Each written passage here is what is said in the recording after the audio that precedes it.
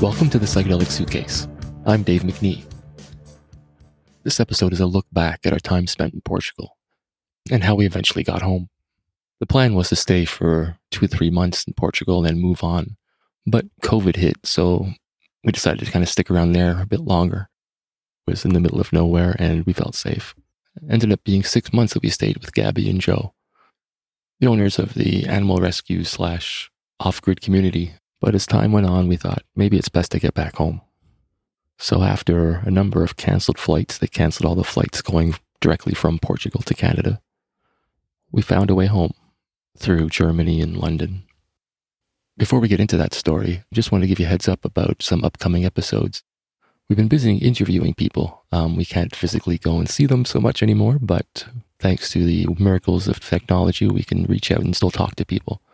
The first person we interviewed, and these shows will be coming out in a few weeks, is Andrew D'Angelo. He's a plant medicine pioneer who was one of the co-founders of Harborside, one of the first dispensaries in California. He's got years of experience navigating the cannabis revolution, and he's bringing that same expertise to psychedelics. We also talk with Wendy Oki. She's the niece of artist Alma Rumball.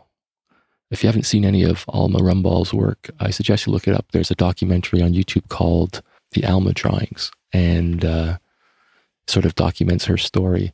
In a nutshell, she was an artist who, at the age of 50, had a vision of Jesus. And from that moment on, her hand would automatically draw and paint these intricate designs. She claimed she had no control over the drawings that she made for the rest of her life. But I do suggest you check out the Alma Drawings. It's fascinating how the work that she accomplished, seemingly unknowingly, is quite incredible. So I suggest you check that out. We also talk with Emma Chasen from Portland, Oregon. She is a plant medicine educator, and we talk all things plant medicine, psychedelics, and cannabis.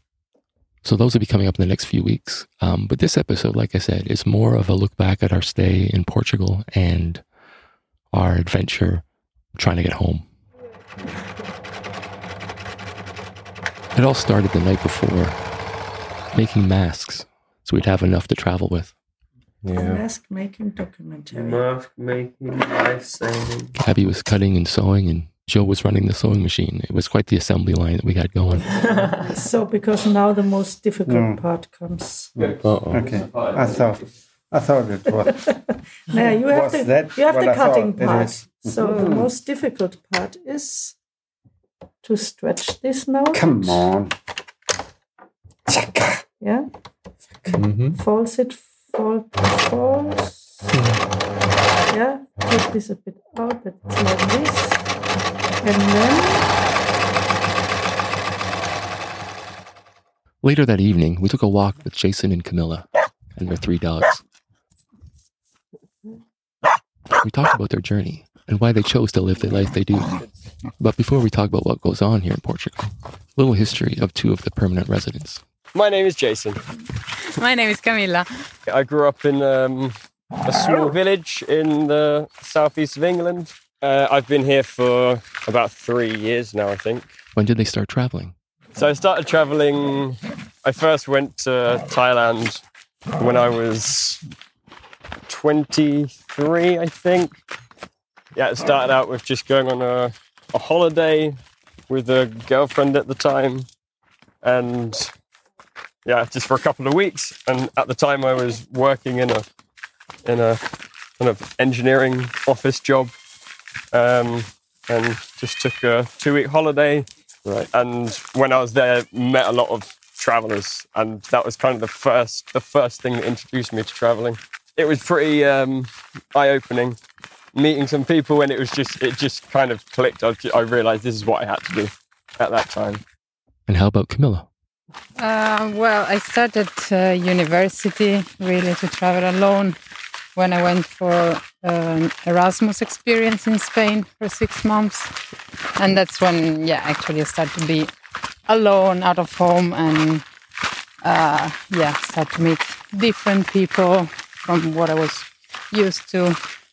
And from then on, I was always trying to have different experience abroad, 1 year later, I went to volunteer to Brazil, and I was always wanted to go to South America, so I got the possibility to go. And from then on, after university, I studied for 3 years psychology, and I was not very sure about what I was doing. I was 22, and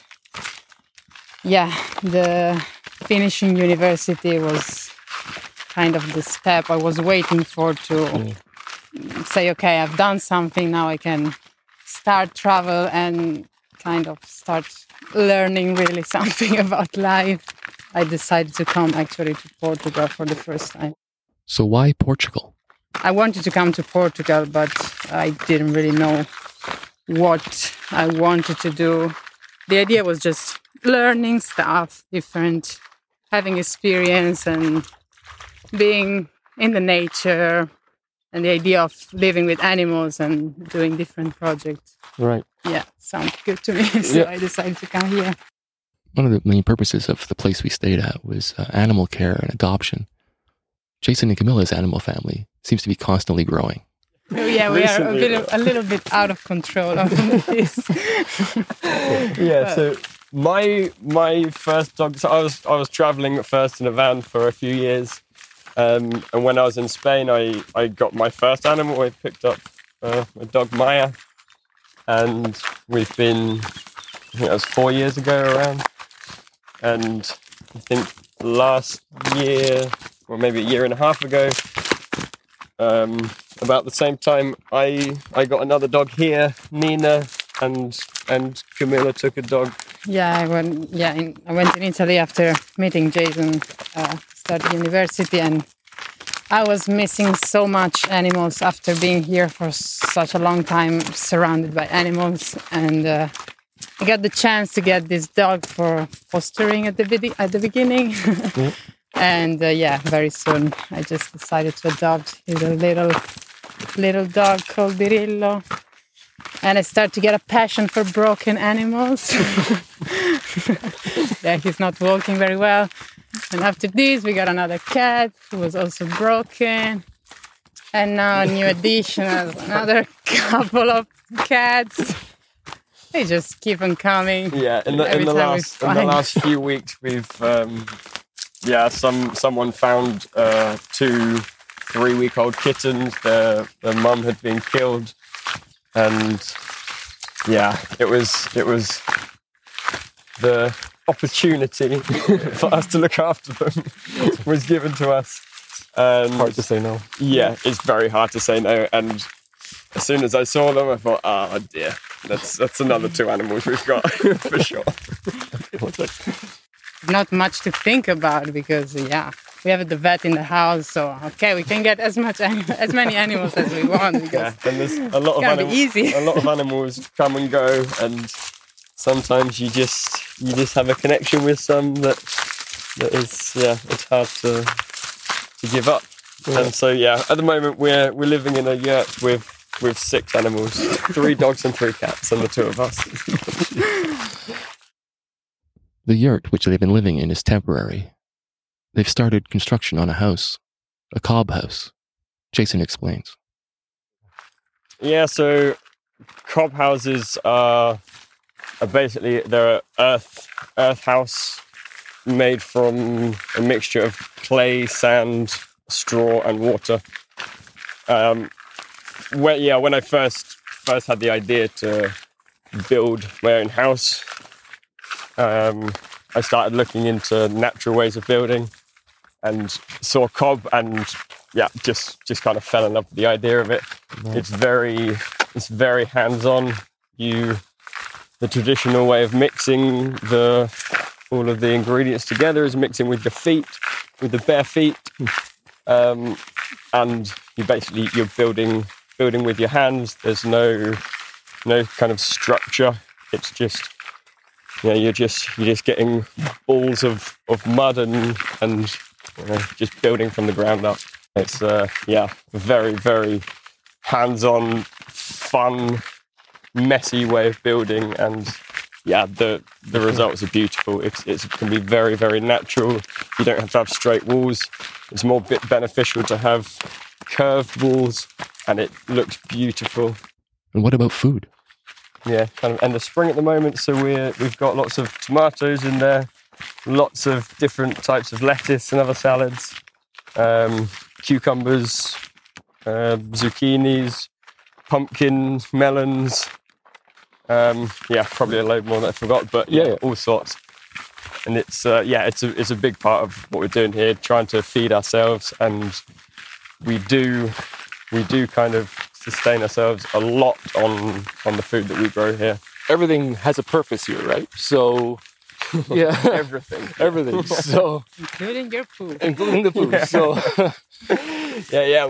we try to compost everything that we use, right? Because pretty much everything we use here is natural, and everything goes back to the earth. Yeah, it goes in cycles. What we're eating. So we have animals here. We have some horses and a donkey. We also have chickens and lots of dogs and cats. Right. And basically the poo from everyone goes into the mix with all the food waste and other garden waste, and everything gets composted, goes back into the soil, to the food production. We try to have as little waste as possible. So what are the benefits of living off-grid? What is the appeal? Well, it started to me all from little steps. When I was living in the city, it was very clear that we produce so much waste, and we are really not focus on the amount of things that we are just wasting, just from plastic, food, or just so many things that living in cities, you don't really realize it. So at the beginning, I was very interested in the environmental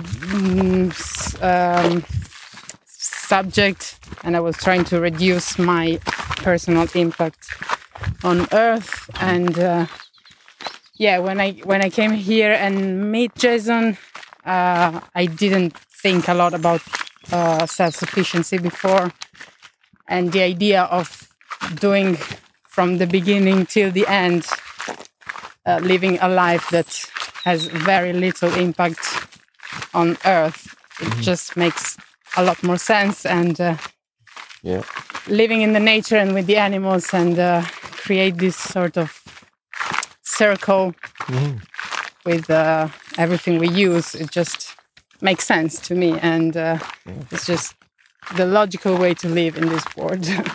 Being a young couple with lots of options, I was curious if they had much support from their family and friends. I'm not so much supported in these decisions, because from where I come from, in northern Italy, it's a place where work and money is a big thing. And trying to explain my parents that I chose not exactly to follow the path of university, getting a job and get a family, get married and blah blah.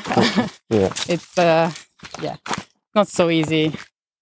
For me, it's I think at the beginning my parents were they're quite supportive, but at the same time probably a little bit fearful of what if stuff goes wrong, or if you can't support yourself. And there's definitely a lot of fear with parents in particular. A lot of other people are very supportive, and a lot of people would like to do it themselves, but it's obviously a risk to leave a comfortable job when you're getting good money, and it's definitely a big change, and it's a big step that a lot of people find difficult to make. It's not the easiest life. There are still definitely not, hard things to deal with. It's just so much better than the normal life. Yeah, there's still For us, at there's least. still day-to-day things that you get you down or you get a bit annoyed about, but when you kind of take a step back and we look at where we are and we look around at the nature around here and the beauty of this place, and you just smile. COVID's changed a lot of our lives, and I was wondering if it had affected them much, being in such a remote location. And in actual fact, here we're very, very lucky to be where we are. We have a lot of land here. We can go walking for miles and not meet anybody. So the impact on us here has been quite minimal, say from when going to the beach on the weekend. But yeah, it's compared to being in the middle of a city in a small apartment. You know, it's a lot tougher for them guys. Other than the animal care here, there's a sense that they want to build a community. Yeah, we're kind of creating a small community with the owners, and in the future we're hoping to have some more people, and basically just protecting this land here, looking after the place, doing everything as naturally as possible, and continuing the beauty of this place for generations is the idea. There is this little part of forest that Gabi owns that is, the purpose is to keep it untouched, because around here there is a lot of, how you say, culture? There's a lot of, there's a lot of kind of clear cutting and plantation for eucalyptus for, it's mostly for paper production. Yeah, and the idea is keeping that land untouched and let the nature be as natural as possible. But with the owners and with us and with a couple of other little houses with families and for sure a continuous community and everyone helping out each other and giving the freedom for the individual families to travel as well, because it's being here we still want to go and see other parts of the world, and so when you have a big number of people here or other people here to do some of the work while I've been here, and Camilla also, there's probably been 100 people that we've met between us. Different workaways, volunteers coming for either a few weeks or a few months, or in some cases, like you guys, for a bit longer, 6 months. There are periods when there is a lot of people, like 6 to 8 volunteer in the past, basically. And some other periods, mainly in winter, where we are alone. But it's very nice to have this continuing, coming of people, different people. For sure. Keeps us also alive, in touch with. And learning a lot from a lot of different people and different cultures. A lot of people are European, but there's also people from South America, from China, from all over the place. With all the animals we have here, there's always work to be done. And with that, we said goodnight. Alrighty, guys. Sweet. Have a good night. Yeah, we'll see you in the morning. Have a nice trip. Cool. Thanks again. Yeah, have a good night. You too. Maya, Nina, up. This way. Maya, this way. Maya, this way. Maya, come. Maya. In the morning, we said bye to Joe and Gabby and all the animals. And then Jason and Camilla drove us to the bus stop for the first leg of our trip home. Since Carolyn and I have been traveling for a while, we don't have a home to go back to, which poses a problem. We're supposed to quarantine for 14 days. We had heard that the government of Canada, if you don't have a place to quarantine, would provide one. And after a number of phone calls, I couldn't really get many answers as to what that would look like. I asked repeatedly if there was anything we needed to do ahead of time to prepare, and we were just told to arrive in Canada and an officer of health would assess the situation. So, we hopped on the bus to Lisbon.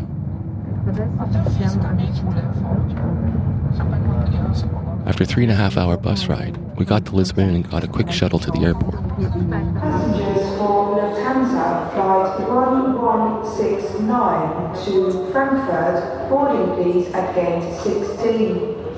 Then on to a flight to Frankfurt, Germany, our first major stop. Ladies and gentlemen, I would like to give you some information about our flight today. At this point, I would like to ask for your understanding that due to the current situation, we can only offer a limited service in all classes. Our aim is to ensure the welfare of our passengers and crew members. Should you need to use the washrooms, they are in the rear of the cabin on this flight. Thank you very much for your understanding. The plane was busier than I thought, and even though they had told us that some middle seats weren't allowed to be booked, it seems like a lot of them were. But we got there okay. Ladies and gentlemen, welcome to Frankfurt Airport, and please remember... Just in time for our 11.5-hour layover.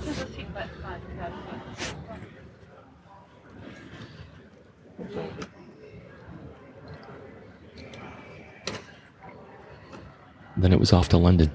Once again, the plane was fairly busy, but it wasn't a very long flight.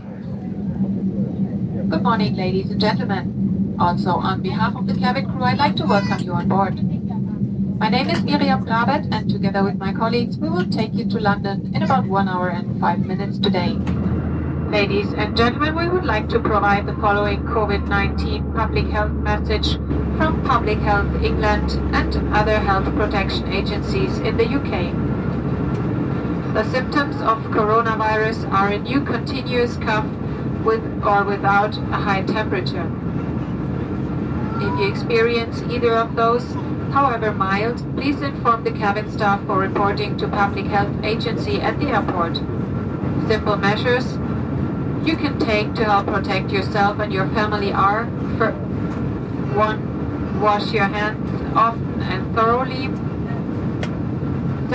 Avoid touching your face with dirty hands. And 3. Catch coughs and sneezes in a tissue and dispose of it immediately. If you follow these simple rules, together we will help combat the spread of coronavirus. Further information is available at the posters and leaflets available in the airport. We now wish you a pleasant stay here in London or a safe onward journey. Thank you once again. Tschüss, goodbye, and stay healthy. After another few-hour layover in London, we finally boarded our flight back home to Canada. Before we boarded, our temperatures were checked and asked a few questions. This time, however, the plane was empty. We had whole sections to ourselves. First of all, we thank you for flying with us today. It's a pleasure to have you on board, of course. And, the service won't be quite what you're used to, but we'll do our best with the current situation. We thank you for, again, your patronage, and we wish you a very good flight. Thank you. All travelers are asked to complete a coronavirus form so that public health officials can contact you if needed. Once we arrived in Canada, we set off to find the Chief Officer of Health at the airport. We have to talk to somebody about arranging something. Okay, so when you go downstairs, public health's there. So later in the process. Oh, okay. When you talk to an officer at a booth, just tell them that and they'll direct you to public health. So just leave this blank for now? Yeah. Okay. Of course, the first few questions that were asked of us was if we had arranged anything beforehand, which I told them I tried, but I was told not to. We're coming from Portugal. We've been there the last 6 months. After a couple of hours, we figured our best solution was just to get a hotel. So we have a list of hotels that are kind of nearby if you wanted to stay somewhere near the airport so you don't have to travel. And stay there for the 2 weeks. So that's what we did. And after 37 hours of traveling, we were in our hotel room.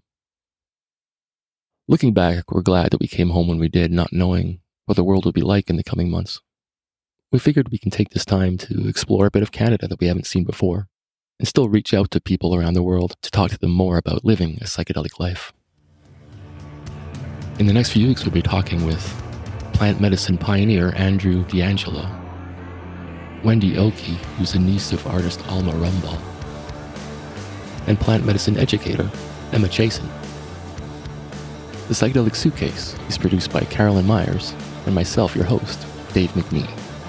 Join us next time when we unpack more of the Psychedelic Suitcase. Until then, safe travels.